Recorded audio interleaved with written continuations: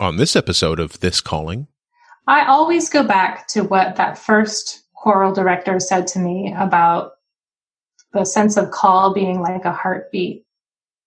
And our world is so busy and we fill our lives with a lot of things, and it can be hard to hear that heartbeat. But I would encourage people to listen for the heartbeat.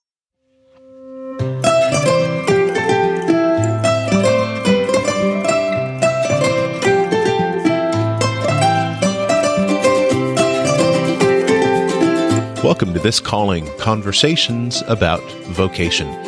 I'm Chris Arnold, a Christian who used to be an atheist, a software engineer who became a priest. These are the calling stories of others, where they are, how they got there, and what they've learned along the way. In this episode, I talked to the Reverend Hilary Cook. Hilary is a priest in the Episcopal Church, serving as chaplain of the Chapel of the Good Shepherd in West Lafayette, Indiana, both a congregation and a chaplaincy to Purdue University. We talk about her journey from Vermont to Indiana by way of the Mid-Atlantic. How does a mathematics major wind up as a priest anyway? Here's our conversation.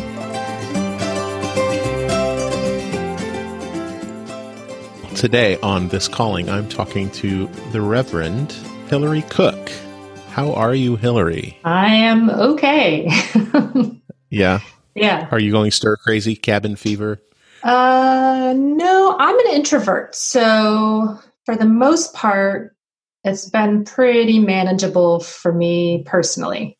The absolute hardest part from our family perspective is the e-learning of the children, which has been a challenge.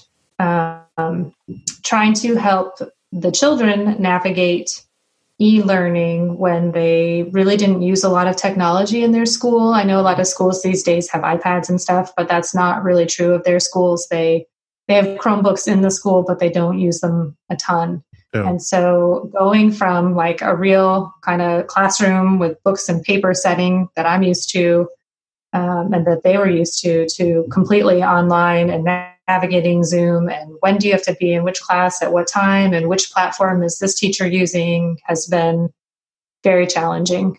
The teachers have been very gracious, which has been wonderful. We have a great school system, and I'm so thankful for the teachers who are so understanding, and I truly do not know how other children across the country are doing it. Because they're going to like June, so even more weeks. And I fear we'll be back in this situation in the fall. But school ends on Friday. So Good news. We're almost there. Yeah. So kudos to your excellent school system. In what town do you live in? You're in Indiana. I live in somewhere. West Lafayette, Indiana, home of Purdue University. It's a great place to raise children, they say. And you're finding that to be so far? I am so far. Yeah. I was skeptical when I moved to the Midwest from New England, but it's been pretty good. Well, and so what do you do there? I am the chaplain of Chapel of the Good Shepherd, which is the Episcopal campus ministry at Purdue University. We have a morning congregation that's largely non-student, so it's not only Purdue students. But the congregation is largely made up of Purdue University faculty, staff. Most of the people in the congregation are connected to Purdue in some way or another. So do you think you're more like a parish that happens to be on a campus, or more like a college chaplaincy that happens to have a Sunday component as well?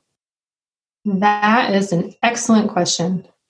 I have been the chaplain since October, officially, although I have lived in this town for almost 15 years, and I know the Episcopal community well, and I did work at Chapel of the Good Shepherd the first 2 years that I was here. I was half-time at Chapel of the Good Shepherd and half-time across the Wabash River in Lafayette.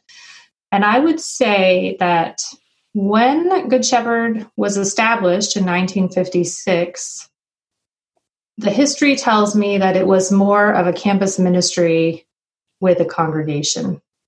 And I would say we've sort of gone a little bit in the other direction, but really would like to be a campus ministry with a congregation. And that's sort of where the energy is focused. I think just changes in demographics over the years have sort of shifted that a little bit over time. So how did you wind up there? Take me all the way back to the beginning. All the way back to the beginning. Yeah. So it's funny because I was born and raised in Burlington, Vermont, which people who are true Vermonters, which means like 8 to 10 generations of Vermont living, would say that Burlington is near Vermont because it's kind of the big city, if you will, in a state that had only 500,000 people when I was growing up there. And I went to college in the mid-Atlantic, and then I went to seminary in the mid-Atlantic, but always my plan was to return to Vermont because I love Vermont with a fierceness that was not understood by many of my friends. They were kind of like, why is everything that you say about Vermont, Hillary? But I just love the state. It's a beautiful state. There's lots of green. There are mountains. People spend a lot of time outside. I love snow. It was a lovely place to be born and raised. And then when I was in seminary, I was introduced to the man who is now my husband. And when I met him, we dated for a while, but he had already accepted a position to teach at Purdue University. And so over the last semester I was in seminary, I thought, oh, if I stay with this guy, I'm going to have to live in Indiana, and I don't want to live in Indiana. So I broke up with him. However, a woman's got to have her standards. So you wound up back together somehow.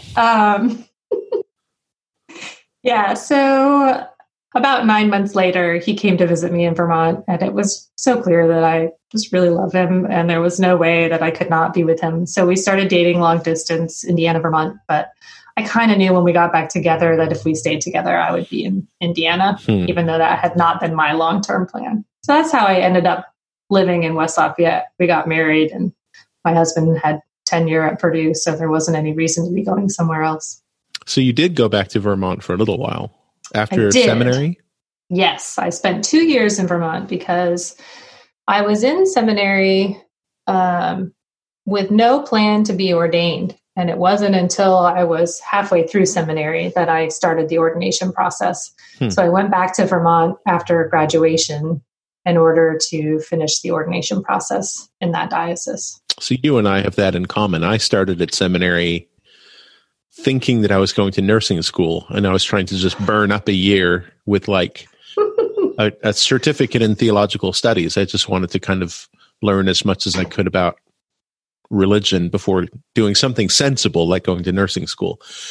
So yeah, I started the ordination process at my field ed parish at the end of field ed, which is second year of seminary. Exactly. So, yep. Yeah. And so I wound up staying on and doing a second master's degree because my wife and I weren't going to move back to Seattle, which is where we had moved from. And I was in the ordination process in Northern California. So I could drive to all the necessary meetings from seminary. So I said, I'll just stay and do a second degree. What else are you going to do? May as well study some more. A bit more student loan debt. Yeah, right. But then my wife could hang on to her job, and I got to spend a few more years. I was about to say waste, but it wasn't a waste. It was very fruitful. I just got to spend a few more years at seminary. So why did you go to seminary if you weren't already on the ordination track? Yeah. And how often do you get asked that question? You know, it's funny because people here in Indiana don't really know that that wasn't my plan.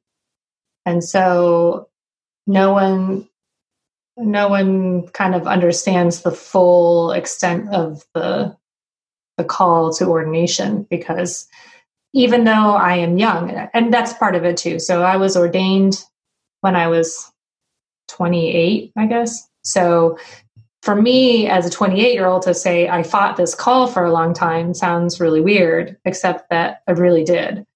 So when I was 11 years old, my mother was ordained as a deacon in the Episcopal Church. And we'd always been churchgoers, never missed a Sunday. I sang in the choir when I was age 5. I started in the youth choir. We did kind of the Royal School of Church Music sort of training. And I was just always there. And then my mom was ordained. And so that sort of upped the amount of time that I spent in the church. But there was a real sense of that being my family. The church was my family. I spent a lot of time there. The people loved me in a way that I don't think a lot of people get to experience. I mean, it really was a community that I knew I could go to anyone in the church and ask for help if I needed it. And they were gentle as they corrected me, and they sure did, as they should have when I was a holier-than-thou teenager. It was really annoying. Oh. So I kind of spent all my time there. And I remember when I was 13, I grew up at the cathedral in Burlington. The dean of the cathedral said to me something about being a priest. I was like, I'm not going to be a priest, silly man. I'm going to be a veterinarian. I love animals, and I want to be a veterinarian, which was my plan, I think, until the end of high school. Mm. So when I was applying to colleges, my parents said, just get a degree. Go somewhere for 4 years and really focus on one thing, because what's important is that you have the ability to really go deeply into a subject and show that you can complete something. Like, that was their philosophy at college, I guess. So I applied to the schools my sister told me to apply to, my older sister. And I decided to go to Bryn Mawr, which is a women's college outside Philadelphia. And it's a liberal arts college. So there were clear curriculum requirements for graduation, but definitely gave me a broad education, which was exactly what I needed because I had no idea what I was going to do. And when I entered Bryn Mawr, my plan was to study languages. But instead, I fell in love with my calculus class that I took my freshman year, and I became a math major. So that was not what I was expecting at all. I was really surprised by the love I had for math. And my parents had said to me, study what you're interested in. You might not do that when you're finished with college, but do something that you enjoy. And they were right. Like I did need to follow something. When you spend that much time studying something, you should enjoy what you're doing, even if you don't plan to do anything with it later. And I was pretty clear, even freshman year, that I was not going to do anything with math when I graduated from college, but I loved it. Again, I mentioned that I sang in the choir, so I was always singing in the choir. When I started college, I joined the chorale, which was a co-ed singing group between Bryn Mawr College and Haverford College. And the conductor of the choir was a graduate of Yale Divinity School, the church music program. And she had mentioned it, but I never really talked to her, and I was kind of totally intimidated by her and really wanted to ask her about it, but didn't know how to ask her. And at the end of my sophomore year, she announced she had taken a position somewhere else and was leaving. And my friend Lauren was going to go meet for her for lunch. And I said, Lauren, can you ask her what it was like at Yale Divinity School? And Lauren was kind of like, Hillary, I can ask her, but she's going to be like, why are you asking me this? Because it wasn't Lauren's interest at all. So before I could even see Lauren again, it might have even been the same day, I got an email from the choir director, and it said, when are we going to get together and do Theo Speak? And I was blown away that in this singing group of 120 people that she even knew who I was, and that she would hear Lauren's question, because when Lauren asked her, she was like, really, Lauren, are you interested in seminary? And Lauren was like, no, Hillary told me to ask you. That Marion would take the time to reach out to me, find my email address, reach out to me, and invite me to get together and talk. Just blew me away. So that was the end of my sophomore year. We met together for lunch, and I said to her, I have no idea why I'm asking you about divinity school. I really don't. I'm a math major. I don't want to be a priest. I don't know why I'm asking you. And she said to me, Hillary, sometimes call is like that. It's like a heartbeat that just doesn't go away. It just continues to steadily beat in the background. And you don't need to know right now what you want to do 30 years from now, but pay attention to that heartbeat and remember that heartbeat. It was probably the most helpful thing that anyone could have done in that situation. Because I truly didn't know what I was doing. And I was a very young sophomore in college. Anyway, so Marion left and went to another school, and she was replaced by someone else who had attended Yale Divinity School and studied music. And he sang in the church choir at the church that I was attending. And so senior year in college, my parents are starting to get a little bit anxious because I've made no noises about what I might do when I graduate. And they're kind of like, in this family, you do something. You don't just graduate college and bum around. You have to have a job or go to graduate school or do something, right? So I think it was maybe November, maybe December of my senior year in college. I went up to the conductor, Tom, and I said, "Can you tell me what it was like at Yale Divinity School?" He was like, "Why are you asking me this?" And I said, "I don't know. I still just feel like I'm supposed to ask you about this, but I don't know why." And he asked me some pretty insightful questions about things that I enjoyed doing and what I kind of saw my life like. And he said, "It sounds like you're interested in pastoral counseling." So I had identified to him that I really liked being with people and hearing their stories and being a supportive person, but wanted to do that kind of in a spiritual way. And he said, "My friend that went to seminary with me is a professor at Princeton Seminary of pastoral counseling, and I think you should talk to her." So he connected me with her, and we had kind of a random conversation. And much to my parents' delight, in February of my senior year in college, I decided to go ahead and submit those applications 2 weeks from then for seminaries.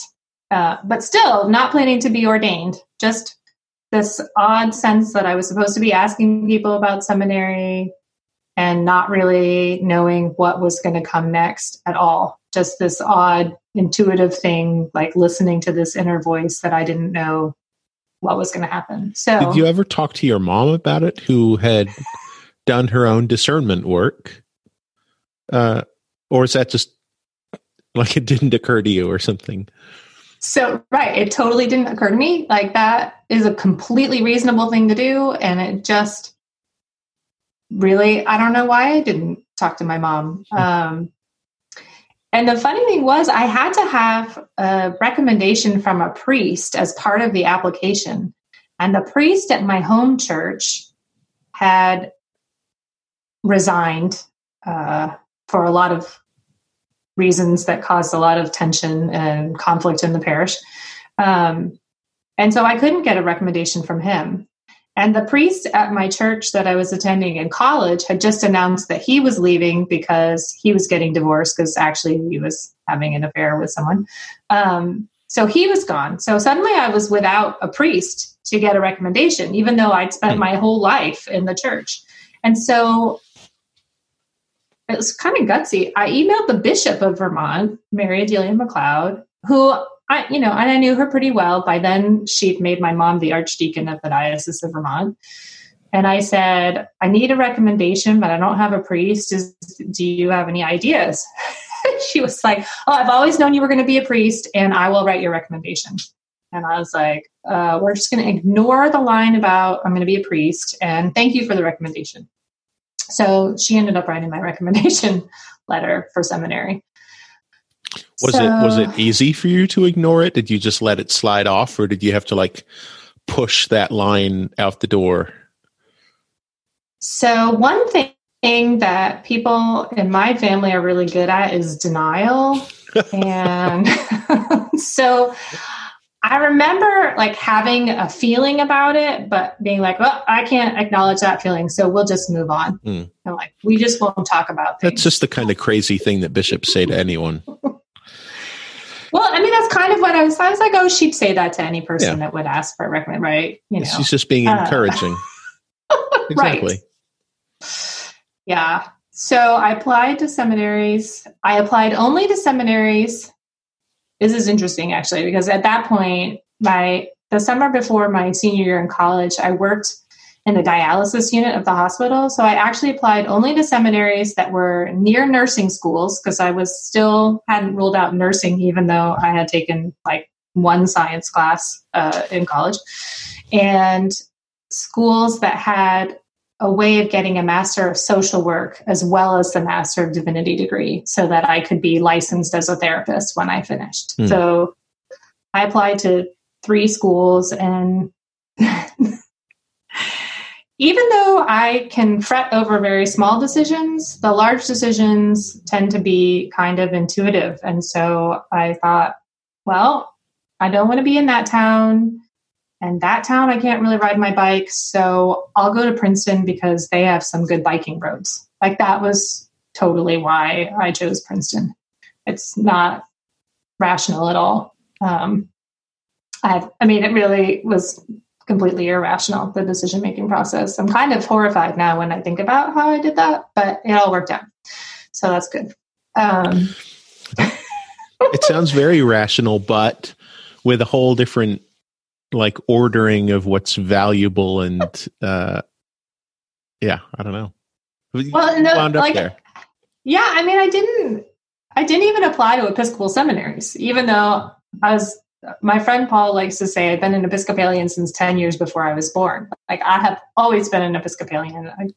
I can even count the number of Sunday services I've missed on like one hand. Like, I am born and bred in the Episcopal Church, and I did not apply to an Episcopal seminary.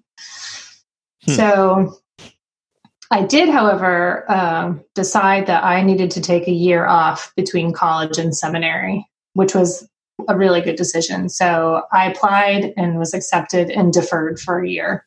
So I went back to Vermont for a year before I went to seminary.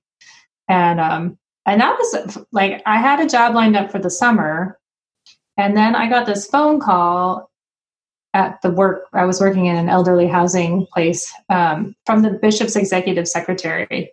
And she said, well, I'm sorry to hear you have a job, because I was calling to see if you wanted to do some work for us for the month of August. And I said, oh, well, my job's going to be over at the end of August. And I'd be happy to work for you for the next year. Like, I have no idea how those words came out of my mouth, because the me now would never be like, hey, hire me. That's just not who I am. But I do believe it probably was Spirit-led. And so I ended up working in the diocesan office on the bishop's. I was an office worker for the year, which was incredible, because it taught me so much about the polity of the church and how things were working behind the scenes, and gave the bishop some opportunities to once again talk about the priesthood with me that I completely just ignored. It was great. Yeah. Yeah, so I was in Vermont for the year, and I, of course, threw myself in to the church there that I'd been born and raised in, and was a youth group leader. And then I did all sorts of new liturgical roles that I had not done before, like serving. I'd always been an acolyte, and I'd sung in the choir and done readings, but I'd never been like the subdeacon during worship. And so I took on some sort of different liturgical roles that year. Did you start to see your experience on Sunday morning differently because you knew you were heading to seminary? Was that like consciousness of your role within the church starting to shift? Or were you still kind of keeping, because I'm wondering if one reason why you didn't apply to Episcopal church seminaries was because like there was the Episcopal church part of your life, and then there's the what you're going to do when you grow up part of your life, and they didn't really need to blend together. So why blend them together? Do you know what I mean? Yeah. So I'm just wondering, like, did you start to feel different on Sunday mornings? Did you start to feel like I'm growing into something? I don't know what it is yet, but yeah, I think so. So I guess a piece of the story that I conveniently left out going back to the denial piece of my family, is that my mom has multiple sclerosis. And when I was in college, I mentioned that the dean of the cathedral had left. Basically, they asked for his resignation. I don't even know how to describe it in a way that seems accurate and kind, but there was a lot of conflict. And my mom, who had always been a very healthy, able-bodied person, exacerbations in MS can be brought on by stress. And so while I was off at college, all the stress was happening, and suddenly she was having trouble walking. She had to walk with a cane. She had to give up driving. There was a really significant decline in her health. And, it's been pretty stable since then. So, it wasn't the end. But for me, I was very aware of the role that the church played in that decline in her health. And so I would say that I kind of emotionally checked out from the church for a while there, at least from my home church. So I was there, but I wasn't really as engaged as I might have been. For all of my physical presence, my emotional presence probably wasn't really there. And so I think that year that I was there after college was an opportunity for me really to find some reconciliation. The new dean had been hired by then. He was lovely and very calm, healing presence for the congregation. I think that was part of what was happening in that year, was some reconciliation that really needed to happen in order for me to ever come to a place where I could have acknowledged my call to ordination, because I was pretty mad at the church, except not aware of that because of denial. So, yeah. I think it's one of the things that anyone who winds up working in the church as a lay person or as an ordained person, I'm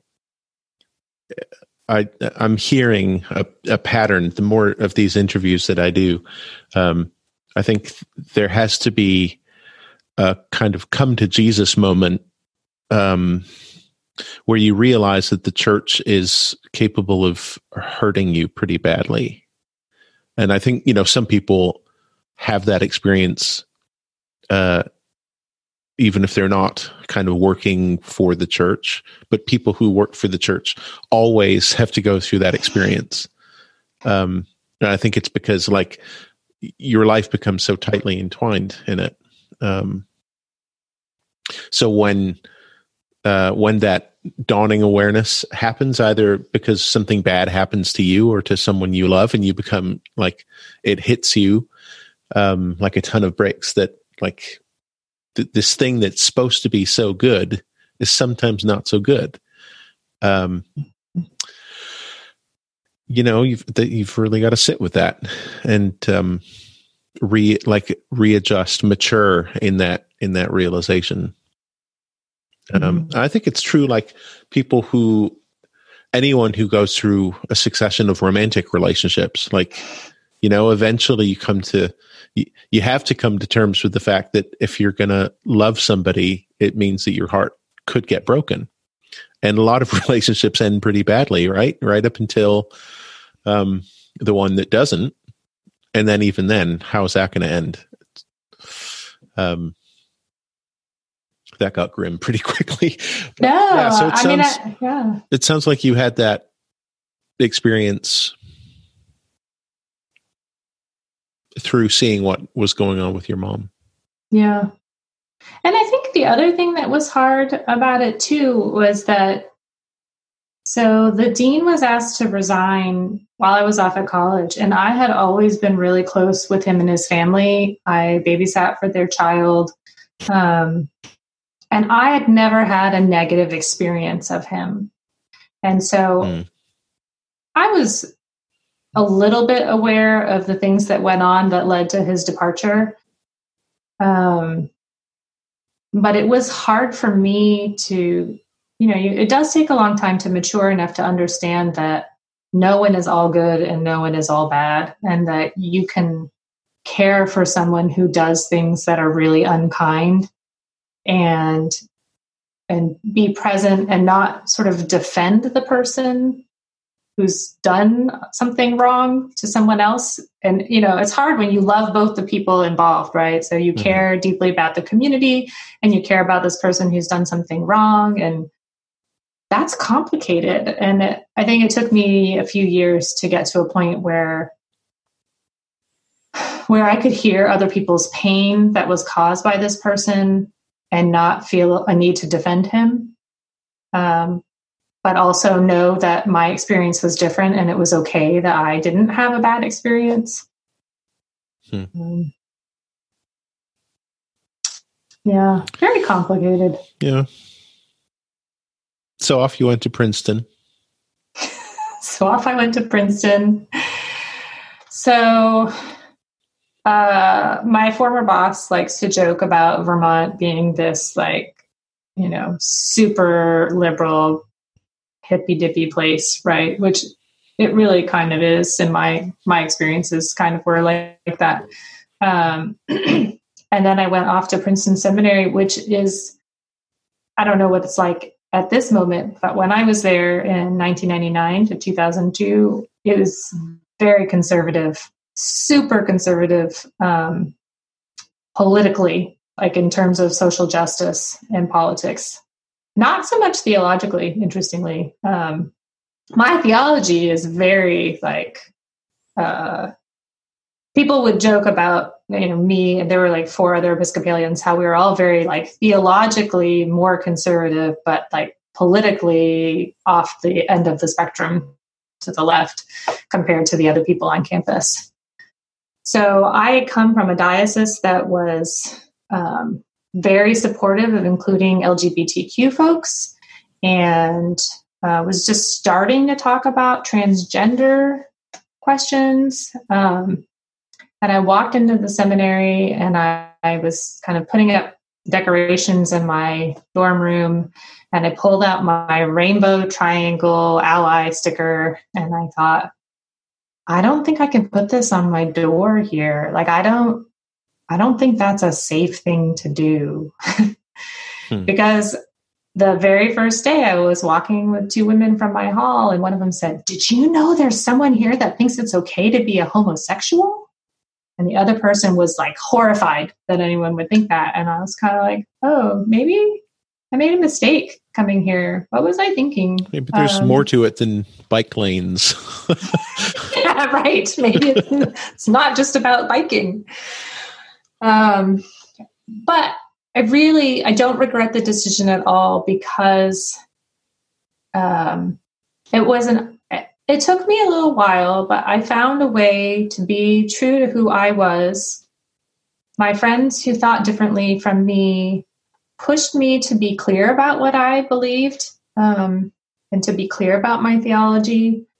And we all grew together. And the reality is that the time that I spent at Princeton was really good preparation for living in the Midwest compared to Vermont, because not everyone here thinks the same way that I do. And I'm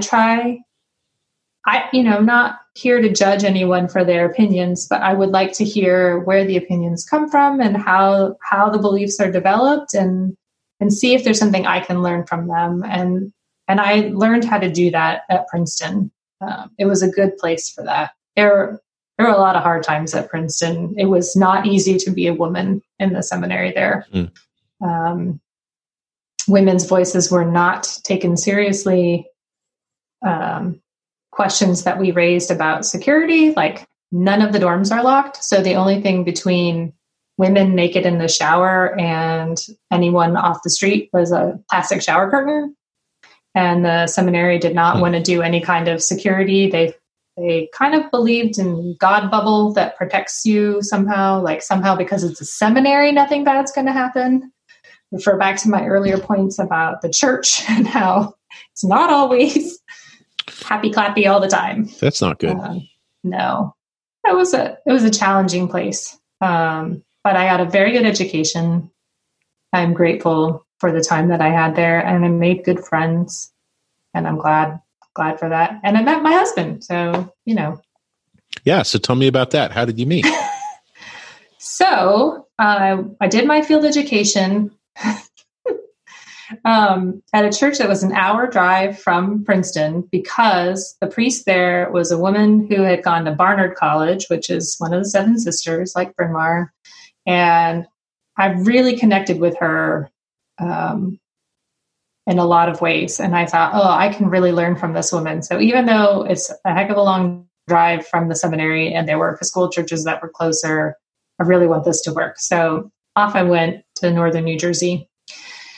And she was, she's now married to her, but was dating a woman who was teaching at Cornell.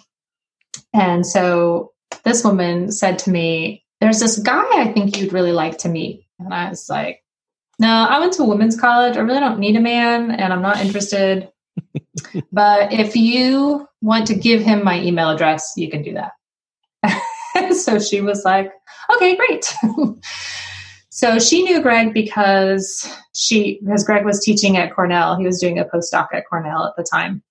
And so he got my email address from her, I think in the spring of 2001, but did not email me until the fall of 2001 because he did some Googling and found my dad's webpage, which had a crazy amount of information about our family on it, which I didn't know about until Greg emailed me. Greg was not a churchgoer, and he was a little worried that someone who was a seminarian might be kind of trying to convert him all the time. So he wasn't too sure he was interested. But when he read on the website that my father apparently was a secular humanist, I didn't know that at the time, was married to the Archdeacon of Vermont, that probably it would be okay. Probably I wouldn't try to convert him. So he emailed me, and his first email was so compelling that I wrote back right away, and we started dating. It was kind of crazy. What was he doing his postdoc in? What does he teach? He is a professor of mathematics. Oh. As is my father. And I was a math major, so it was appealing to me that he studied mathematics and was not involved in anything related to seminary. It's it was good to kind have of a nice, some distance in the relationship.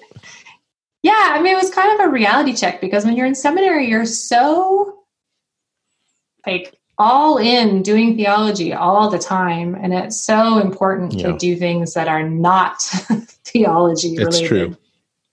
Yeah, and a lot of the clergy couples that I know, there's some weird, like, it makes it very hard to leave the work at the door when you come home. I mean, everything is church stuff. Not good. Yeah. Yeah. And I know couples that make it work, and that's great. It was not something that would have worked for me. Yeah. And honestly, Princeton felt a little bit like a meat market the first week that I was there. It was like all these people who were like, oh, if I don't get married while I'm in seminary, I'm never going to get married, because you can't get married once you're in the church. And it was a 60% male, 40% female environment. And so that meant that men were kind of ogling the women all the time the first few weeks. It really was kind of gross. So what was your first date? Our first date. So we talked on the phone a lot, because obviously we were 5 hours apart. But our first date was in October of 2001, and I drove to Ithaca on my way to Vermont to go home for fall break. And Greg made me beef stew and baked an apple pie, and he was house sitting for some, taking care of a couple dogs that didn't belong to him at the time. And so we took the dogs for a walk, and we just talked a lot. Were you nervous? Yeah. Oh my God, I was terrified. Yeah. So he opened the door, and my first thought was, oh my God, I have to run away right now, which was kind of like, that's my reaction, right? So people will talk about the priesthood, and I'm just going to run in the other direction. I'm going to pretend that no one said anything. I think intuitively I knew that I was going to be spending the rest of my life with this man, and scared the crap out of me. So I did not run away, but I wanted to. And his first reaction, he says, was, oh my gosh, she's so young. Because he's 12 years older than me. So even though he was in his 30s and I was in my 20s, and that doesn't sound that far apart, like I did. I actually, yeah. I mean, I was young. I was young, I guess. Yeah. So long distance dating. How long did that last for? He moved to Indiana the end of December, and I came out to meet him at the end of January in Indiana. And like the end of December, that same. Yeah, 2001. Oh, okay. So January of 2002, I drove out to Indiana to spend the week with him. And we had a lovely week. And I basically told him at the beginning of the week, like, I'll spend this week with you, but we're not going to be together when I leave because I don't want to live in Indiana. So he had a lovely week. And then I cried all the way back to New Jersey. Well, driving across Pennsylvania will do that to anyone. Oh, I know. It's so awful. It really is. What's your what were you listening to? What album did you have on repeat in the CD player? Dar Williams. Always Dar Williams. Yeah. Yeah, that was hard. That was really hard. You got to pick the right music to cry to. Oh, yeah. And, I love Dar Williams. She speaks to my soul in a special way. And a lot of her music is so sad. Mm-hmm. So it was really kind of perfect music. Is she from Vermont? I don't think so. I think she might have been born in upstate New York. And she went to Wesleyan College in Connecticut. So I think maybe she lives in like the Boston area now. I don't know. Anyway, but it worked out in the end. Like you did wind up. Yes. So he started calling me in the summer of 2002. And by then I'd moved back to Vermont to do the ordination process. And he was talking about visiting me. And I was like, I don't know. Finally, I said, okay, you can come visit, but I'm not making any promises. That was October of 2002. And we went out for sushi when he got to New Hampshire. He flew into New Hampshire. And the next day we were having lunch with my friend Charisse. And I said, Charisse, guess what? I ate eel. And she didn't miss a beat, looked at Greg and said, what did you do to Hillary? Like she knew there was something different about this relationship if I would agree to try a bite of eel. And it's true. He brings out the adventurous side of me and encourages me to try things that I wouldn't normally try. That's excellent. I think that would be a quality in any good relationship, including bravely moving to Indiana, which is a very different world than the East Coast. I find Wisconsin, I grew up in Massachusetts. Oh, right. I find Wisconsin is a whole different world. Yeah. It really is. It good really world, is. But there's definitely been an adjustment. Yeah, I mean, they're just different. Like when I moved here, the church in Vermont was like so aware of recovery and alcoholism and like really making sure that there were non-alcoholic beverages at every event. And, 90% of the people were vegetarians. And I came to Indiana and I'm bringing vegetarian dishes to potlucks and people are like, what is this? Like no acknowledgement of recovery anywhere. It was just different, Yeah. So we kind of skipped the ordination process part. So you're in seminary and midway through you start the ordination process. So the denial about the priesthood is obviously wearing away somehow. Yeah. So I was totally convinced that I was not going to be ordained. And, at seminary, everyone assumes that you're going to be ordained. So I had to keep correcting people and saying, oh, look, I'm not going to be ordained. And at Princeton, they have, prayer services every day, and Friday is a communion day. And so the last communion service of my first year of seminary, the person who was leading worship asked me if I would be a chalice bearer at the service. And I was excited because I hadn't gotten to do that yet. And as I was giving the wine to each person that came forward, I had this overpowering sense of God's presence. And I started crying. So by the end of communion, I'm holding this chalice and I'm sobbing. And my friend Jen turned to me and she said, "Hillary, what's wrong?" And I handed the chalice to her and I said, "I don't want to be a priest." And I ran out of the chapel because I was not convinced, even though clearly that was what God was trying to tell me in that moment. I was not ready to hear it. So, the next step after that, I think, was every time someone would say something about me getting ordained, and when I would correct them and say, "No, I'm not going to be ordained," I started to feel like I was lying. But again, still not really ready to acknowledge that this was an actual call and that I was going to be ordained. And then my second year of seminary, I was off on a retreat in the spring. So I'm most of the way through my field education at this point. And we were meditating, and I had the same overpowering sense of God's presence that I had at that communion service. And this time I started laughing. And when I came home from the retreat, I finally was able to say, yes, I really believe God is calling me to the priesthood and I need to follow this call.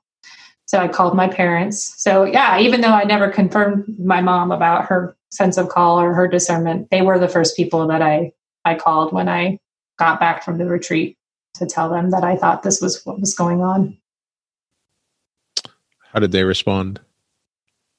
My mother said she was not surprised at all, and that she and Mary Adelia, the bishop, had been talking about it for years. And my dad said he was really excited and was really very enthusiastic, which now, at that point, apparently he was a secular humanist. So who knew that he would be that excited? But he was. Yeah. So you found your calling. I did. Yeah. So you wind up in Indiana. You said you've lived there for a lot of years, 14? Almost 15, Almost 15. But you've only been at Chapel of the Good Shepherd since October. So what have you been doing for the last decade? So when we moved here, so we got married in 2004, and Greg took a leave of absence from Purdue and did work at a biotech corporation in Ithaca, New York, which of course he loved because he'd done his postdoc at Cornell. But we lived there so that I could be close enough to Vermont to finish the ordination process without having to fly from Indiana to Vermont all the time. And for me, it was really good because it wasn't Vermont. So it gave me a year to adjust to living outside Vermont in a place that was actually a lot like Vermont, but wasn't Vermont. Mm-hmm. So it was kind of like taking the Band-Aid off slowly. So when we moved to Indiana, that was a year later, I was pregnant with our first child. I had been ordained to the diaconate in Vermont that summer. But of course, in order to be ordained as a priest, you have to have a church. You have to have an altar where you can serve. And so we moved to Indiana over Labor Day weekend of 2005. And I basically went to the church. I went to both churches. I went to Chapel of the Good Shepherd, where I am now, and met the chaplain. And he was very forthcoming with lots of information about the diocese. And then I went across the river to the church, St. John's in Lafayette. And I went to their 8:00 service so I could try to be kind of incognito. I mean, I knew there wouldn't be a crowd of people at the 8:00 service, of course, but I just thought that way I didn't have to meet too many people. And at the peace, or no, it was right after the service, the gentleman standing in front of me turned around and he said, "Hi, my name's Dennis and I know all about you." And I was like, what? Turns out, it's a small town. He had a connection to the math department. And so he'd heard about me because Greg had talked about me, I guess. So I met with both the priests and I was like, so I need a job to get ordained. And at that time, the diocese had money where they would pay half of the salary for the first 2 years that someone was ordained. And so Chapel of the Good Shepherd and St. John's each had me quarter time for a total of half time. And so the diocese paid half of that salary, and then each church paid a quarter of my salary. But like, I mean, it was kind of crazy because, you know, I got married and I got ordained and I was pregnant, and like so many changes all at once was a little bit overwhelming. The funny part of the story that hasn't come up yet is that my parents, when they met, my mom was teaching at Purdue in the nursing school, and my father was teaching at Vanderbilt. And they got married at Chapel of the Good Shepherd in West Lafayette in 1968. Wow. Yeah. In a building that doesn't exist anymore. It's a parking garage where the library is now, but still, they were ordained in this congregation, they were married in this congregation in 1968. So it's kind of weird because I really never came to Indiana when I was growing up. I remember maybe 2 visits to Indiana growing up to visit my mom's relatives, because my mother is from Northern Indiana, but I really didn't feel any kind of connection or kinship to the Midwest. And here I am, back in this town where my parents were married. So I was the associate rector at St. John's for 14 years. I served with 2 priests and an interim during that time. And the position kind of grew and changed quite a bit. When I stopped working at Chapel of the Good Shepherd, when the money from the diocese ran out, it really didn't make sense for such a small congregation to keep 2 priests on staff. That's when I pursued my doctorate in psychotherapy and faith, which brings me full circle to the original plan and going to seminary. So my doctorate is a degree that would allow me to be licensed as a therapist if I would choose to do so, though I have not chosen that path. Where did you do that? Where did you do that degree? I do that? No, where? At Christian Theological Seminary in Indianapolis. Okay. So it's only an hour drive, and looking back, it's like one of those weird time things where you don't really know how you accomplished the thing that you accomplished, because I had 2 kids that were 1 and 3 years old when I started the program, and I commuted and I was working in the church, and somehow I wrote a dissertation, and I don't really know how it all happened, but by the grace of God, it did.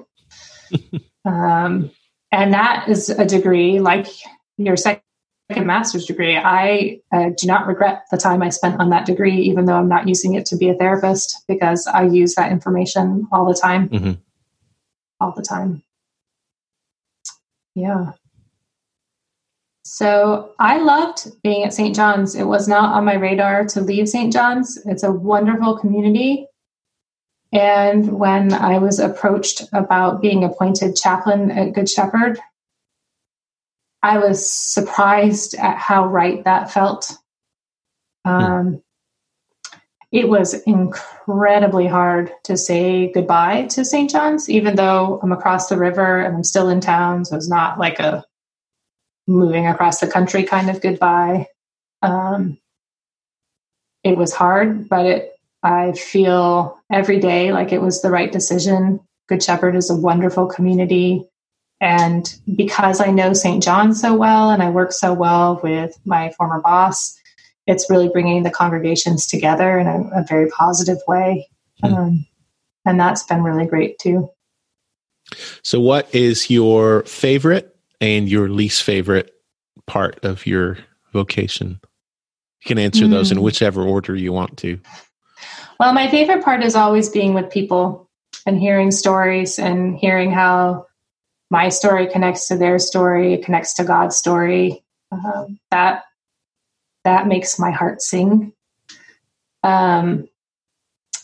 Least favorite part.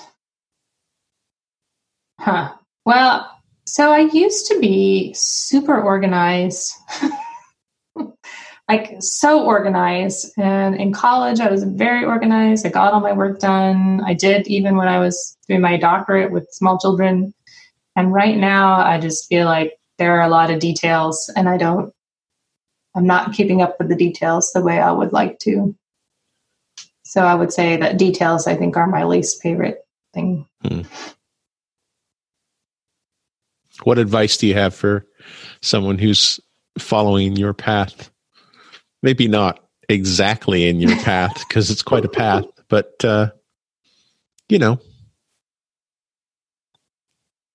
Yeah, I think I always go back to what that first choral director said to me about the sense of call being like a heartbeat. And our world is so busy and we fill our lives with a lot of things, and it can be hard to hear that heartbeat. But I would encourage people to listen for the heartbeat.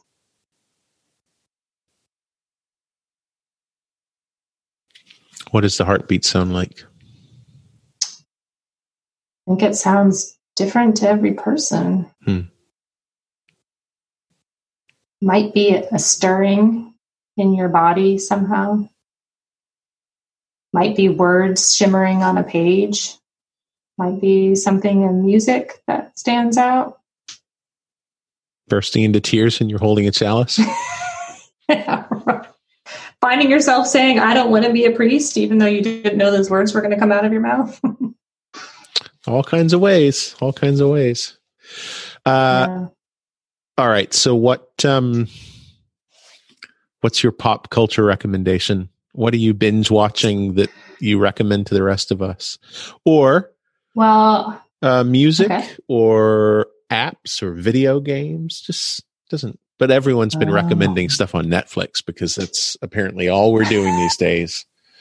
Okay. Well, so in August, my husband and I binge watched all of The Good Place, which was amazing and deeply theological and just really beautiful. I'm going to probably binge watch that again. More recently, we binge watched Zoe's Extraordinary Playlist, which I love, which is on Hulu. It's not on Netflix. So, it's a different platform. I've never heard of that. What is that? It's a great show. It's about this young woman who's in San Francisco and she works for like a tech company, and she goes to have an MRI. And when there's like an earthquake while she's in the MRI, and when she comes out, she can hear people singing their feelings. So she'll be talking to someone and they'll burst into song, but really they're not really singing, but she can like hear their feelings. And so with this power, she feels like it's her job to help respond to whatever conflict the person might be having at the time. And it makes me laugh and it makes me cry. It's a great show. I hear piano in the background. Yes, that is my child practicing the piano all of a sudden. Are you at home right now? I am. With the Paschal candle behind you? That's right. Because we're just doing... Because we're worshiping from home. Yeah. So I walked through the neighborhood. It's about a mile from my house to the church, and it's the richest neighborhood in town is right next to the church. And I walked right through it carrying large handfuls of palm branches. And then the next week I walked through carrying the Paschal candle, and I thought this neighborhood is going to think I'm really weird. But here I am carrying another random item from the church to my house. So, there you go. It wasn't lit, was it? You didn't keep it lit the whole way? No, because it wasn't Easter yet. I couldn't light it. Okay. Yeah. Right. Yeah. Right. Is it lit right now? No, because we're not having worship. And I have actually a Post-it note that says, put out the Paschal candle, because it's behind me and I forget to extinguish the candle at the end of worship, and I don't want to burn the house down. Oh, yes, that's wise. Yeah. Well, Hillary, we are at an hour, and I've been trying to keep these to about an hour. Sure. I think the second one spilled way over, but I'm much more disciplined now that I've done this a few times. So thank you so much for talking to me and sharing your life story, your calling story. Well, thank you so much for asking. It was really wonderful.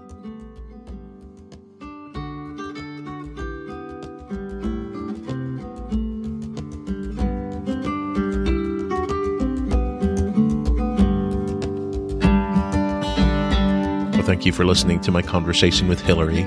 You can reach me, Chris Arnold, on Twitter. I'm at AppleTreePods. And on Facebook, you can find the page for Apple Tree Podcasts. Feel free to like and subscribe and review and share this with anyone who might be interested. If you're at all interested in Julian of Norwich and her revelations of divine love, check out my other podcast, which is called Notes from Norwich. In that, my friends Marguerite and Jayanne and I take a look chapter by chapter through Julian of Norwich's revelations, and we discover what we can find. The intro music is called Cheerful by Bird, Bird, Bird, and the closing music that you're hearing now is St. Mary's Falls by Tom Ganaway.